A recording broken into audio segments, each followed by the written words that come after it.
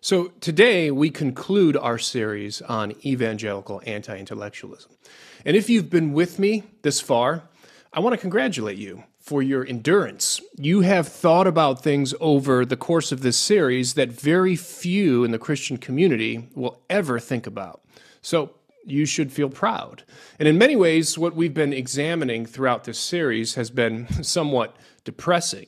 We've looked at the abandonment of the Puritan mind and the rise of anti-intellectualism in the American church, the flight of evangelicals from the American university and the fundamentalist movement, the moral and intellectual degradation of our society and our culture, the various crises that are facing the church today as a result, at least in part, of her anti-intellectualist tendencies, and ways in which some believers even use the Bible to discourage other believers from intellectual pursuit.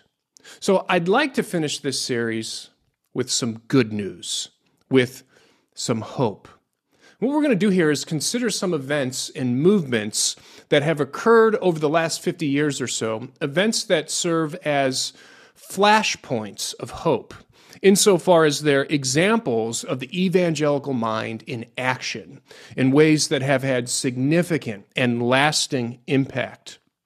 So we're going to end this series with some promising indications that the evangelical mind may be making a comeback.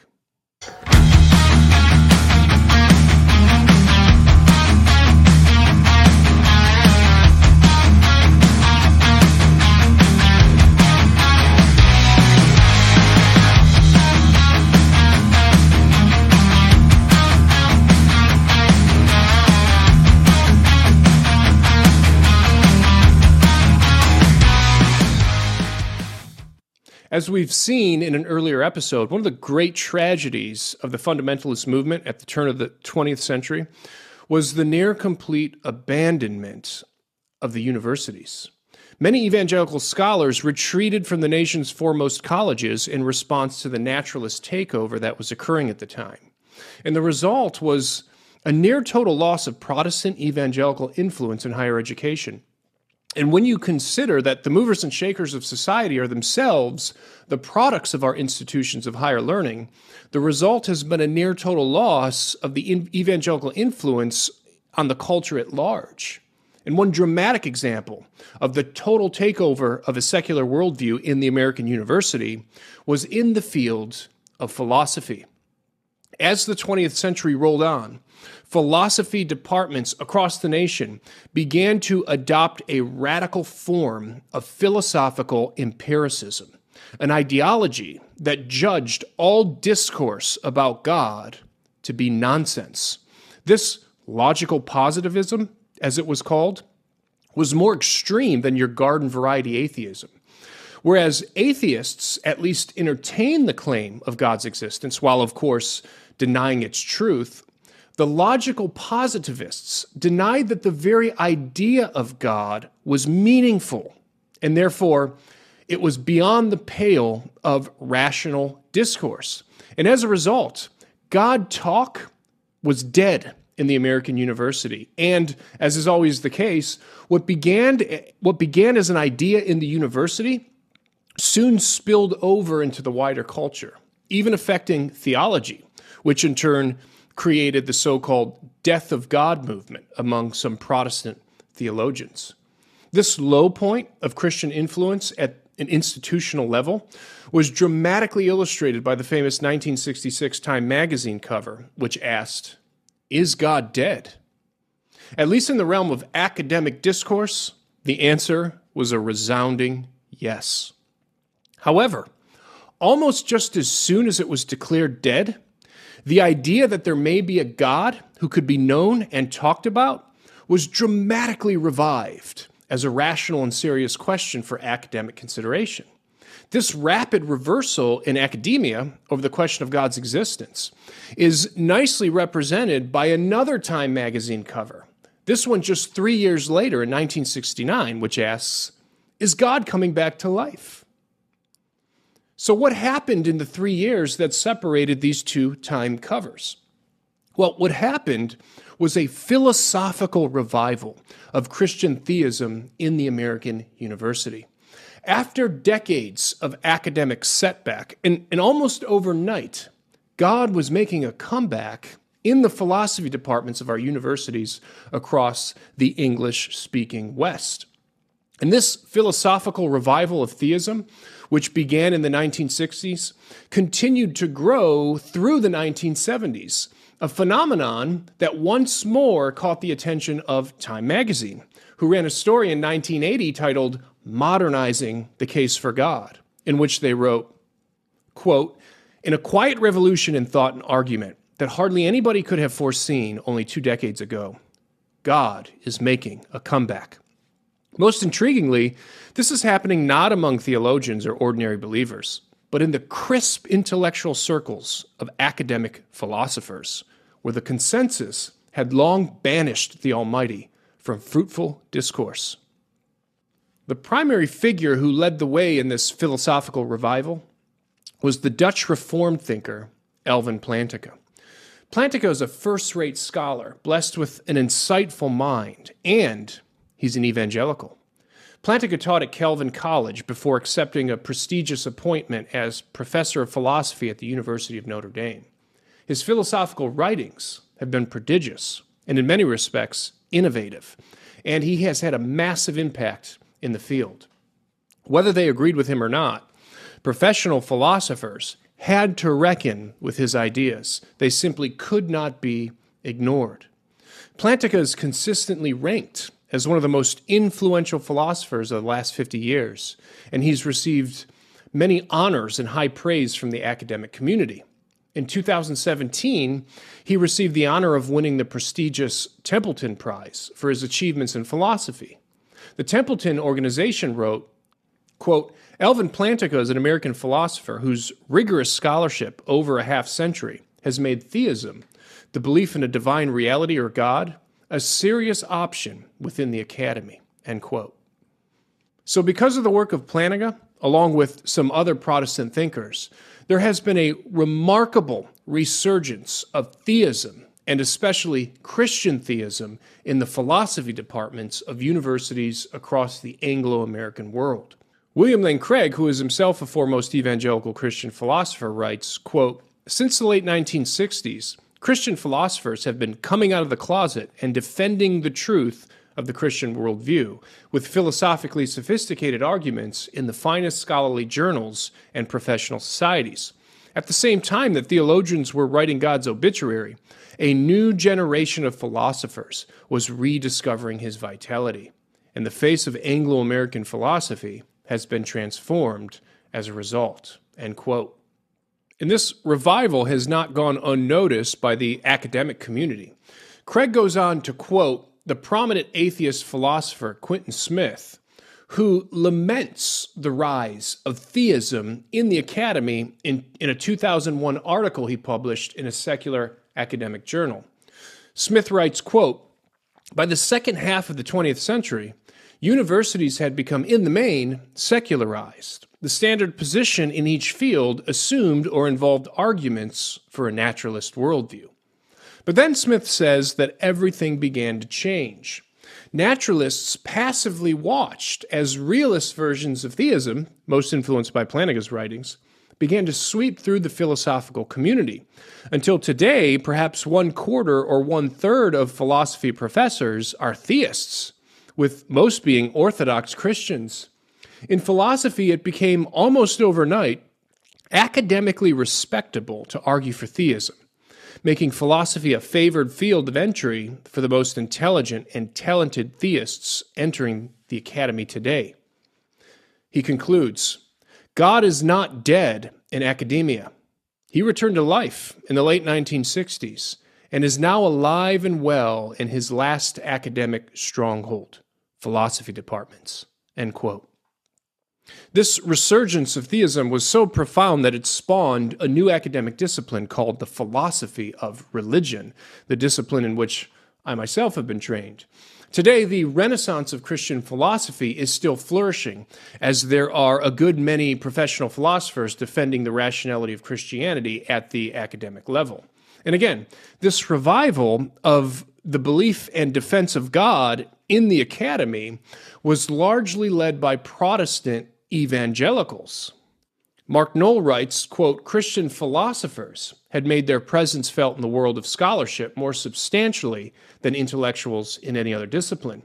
Evangelicals made up the majority of those who participated in this resurgence of Christian philosophy, end quote. Now, unfortunately, the importance of this revival of Christian philosophy at the university is lost on most evangelical believers because most have a poor understanding about the subject of philosophy or the importance of philosophy to intellectual endeavor of all kinds. But as Craig explains, quote, the field of philosophy is the most important domain for thought and intellect, since it is foundational to every other discipline at the university. Philosophy departments are a beachhead from which operations can be launched to impact other disciplines at the university for Christ, end quote.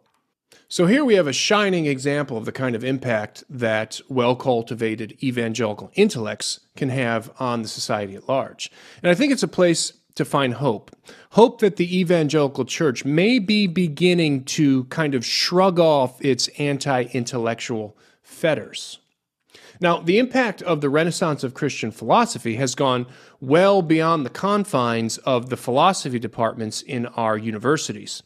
I would argue that this Renaissance actually laid the groundwork for what has been the explosion of Christian apologetics in the 21st century.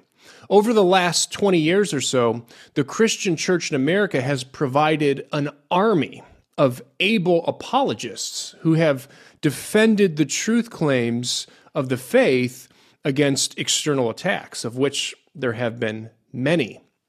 The first decade of the 21st century witnessed the rise to prominence of the so-called New Atheists.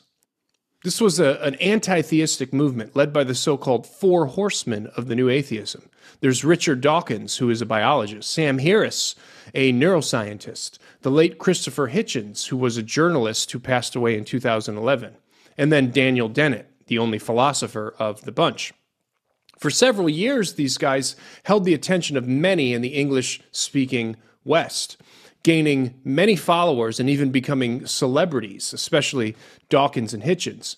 They produced books, they published articles, they made media appearances, they spoke at universities and conferences, and they engaged in debates. These new atheists were not content with a passive dismissal of belief in God. They wanted all religion, and especially Christianity, to be wiped away from human society. Christopher Hitchens represents the sentiment of the movement well when he wrote that he was, quote, not even an atheist so much as an anti-theist. He said, I not only maintain that all religions are versions of the same untruth, but I hold that the influence of churches and the effect of religious belief is positively harmful, end quote.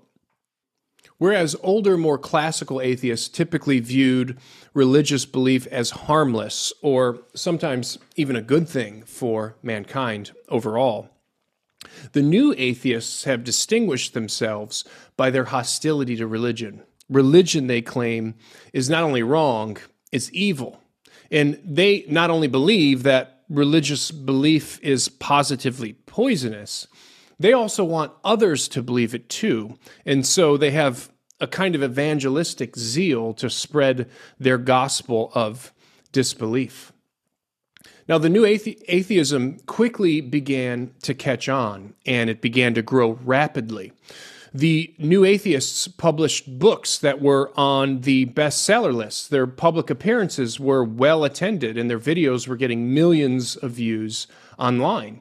In addition to this, groups, clubs, organizations, and conferences were popping up all over the place in America, Canada, and in the UK. And for a time, it seemed like the new atheism was here to stay and would continue to grow in strength and numbers. Yet today, it has all but fizzled out and has lost almost all of the momentum that it once had. Why? What happened? Well, there are several reasons for the failure and decline of the movement. But without question, one of the primary factors in the demise of the new atheism was the powerful resistance that it met from a host of formidable Christian philosophers and apologists.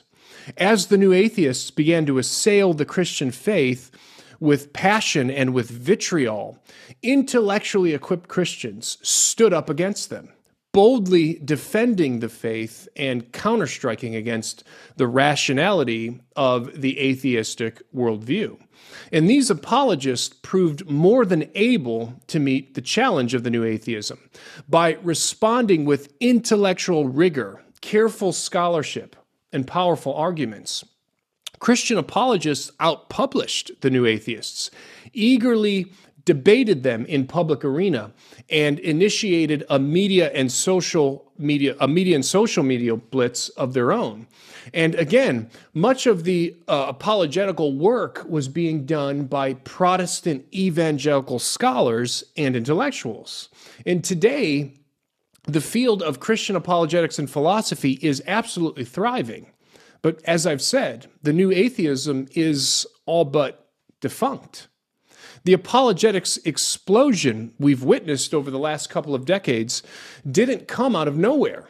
The groundwork for it was laid by these pioneering Christian philosophers like Alvin Plantinga that we discussed a moment ago. It was their work that paved the way for thinking evangelical Christians to pursue advanced degrees in philosophy. It was their work that discipled and equipped a generation of apologists and inspired a robust Protestant response to the new atheism. At a time when it was needed the most, the Christian church was able to offer a robust and powerful rebuttal to the attack from atheism because believers were willing to offer their intellects to the service of Christ. The apologetics movement is yet another bright spot and a cause for hope that the evangelical church is waking from her anti-intellectualist coma. However, there is still a lot of work to be done. Although some ground has been retaken at the scholarly and academic level by Protestant evangelicals, so far this has had little effect at the level of the local church. It has been my uniform experience, having pastored at two different churches, that most lay believers are simply totally unaware of the work that has been done by Christian philosophers and are generally uninformed when it comes to Christian apologetics. And this is not just my observation. Many have lamented the failure of the apologetics movement to infiltrate the local church. So despite the mass of apologetic materials that are readily available today, and there really is an embarrassment of riches here, most evangelical believers remain either totally oblivious or have only a slight awareness of the rational case that's been made for the faith. Now, why is this? Well, I think there's two reasons here. The first is that despite the renaissance of Christian engagement at the academic level, the local evangelical church in America, I think, is still gripped by a recalcitrant anti-intellectualism. I think that for the most part, the American church is being overly influenced by our idiot culture, and many evangelicals are even counted among the empty selves that populate our society. These are ideas that we examined in part 4 of this series, so be sure to listen to that episode if these terms are not familiar to you. So sadly, I think many believers simply lack an appetite for this kind of intellectual engagement, and many of those who have the desire lack the self-control and discipline that it takes to work through intellectually challenging material. Now, the second reason that the revival of philosophy and apologetics has generally failed to garner much attention at the level of the local church has to do with the education of our pastors. Although there are signs that this may be slowly changing, There are not many seminaries in America that place any kind of serious emphasis on the philosophical and apologetical training of ministers. Our seminaries do a phenomenal job equipping pastors in the art of biblical interpretation, administration, counseling, church ministry, church growth. But for the most part, they're utterly failing to equip our pastors to be able to interact with the best of Christian philosophy or to defend and argue for the faith with reason and rationality. In my experience, pastors generally do not have much of an appreciation for the need or for the importance of apologetics, not to mention philosophy, for their local congregations. Some are hostile to apologetics because they erroneously, in my opinion, believe that it is somehow unbiblical or that it exalts human reason over God and Scripture. Others are uneasy with apologetics because it's outside of their training and expertise, and therefore it's not something that they can easily manage or control.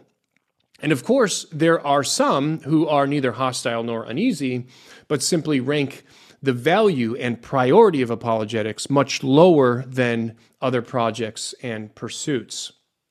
Whatever the reasons, the irony of ironies here is that, more often than not, it is America's evangelical pastors who are preventing the renaissance of Christian intellectual engagement from spreading widely among lay believers. And if you're an evangelical pastor listening into this, I'd ask you, how much training did you receive in the areas of philosophy or apologetics during your education? Do you have a general grasp of the history and development of ideas? Can you articulate the classical and contemporary arguments for God's existence, for the resurrection of Christ, for the objectivity of moral values and duties, for the ways in which modern science is friendly to the faith, and so on? Now, I don't ask these things to shame anybody. I just think that it's time that we come to grips with the fact that we are never going to see widespread congregational engagement of these resources until evangelical pastors begin to appreciate their worth. The fact is, if we ever hope to break the spell of evangelical anti-intellectualism once and for all, it's going to have to happen at the local church. And right now, most evangelical engagement of the mind is happening among Christian scholars or within various parachurch ministries outside the context of the local church. If you're an evangelical Christian who wants to engage your intellect for Christ, the good news is that you can find almost an endless supply of resources and materials available to you today. You can do it. The bad news is that you'll probably have to do this on your own and outside of the context of your local church, of your local Christian community.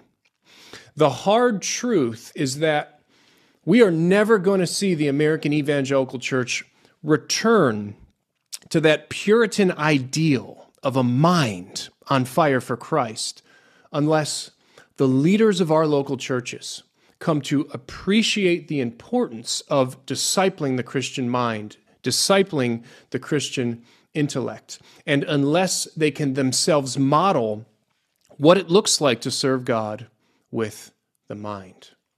So, as I said, I want to end this series with hope. And we've now seen some reasons to be hopeful. Let me give you just one more reason for hope in closing. You're here listening to me talk about this stuff. And if you've listened from the start of this series, you've been with me now for 6 episodes as I've discussed this problem of evangelical anti-intellectualism. And that gives me hope that we can turn this around. And I hope that you'll stick with me as we continue to think deeply for Christ. And I hope that you'll pass this channel along to others who may be willing to do the same.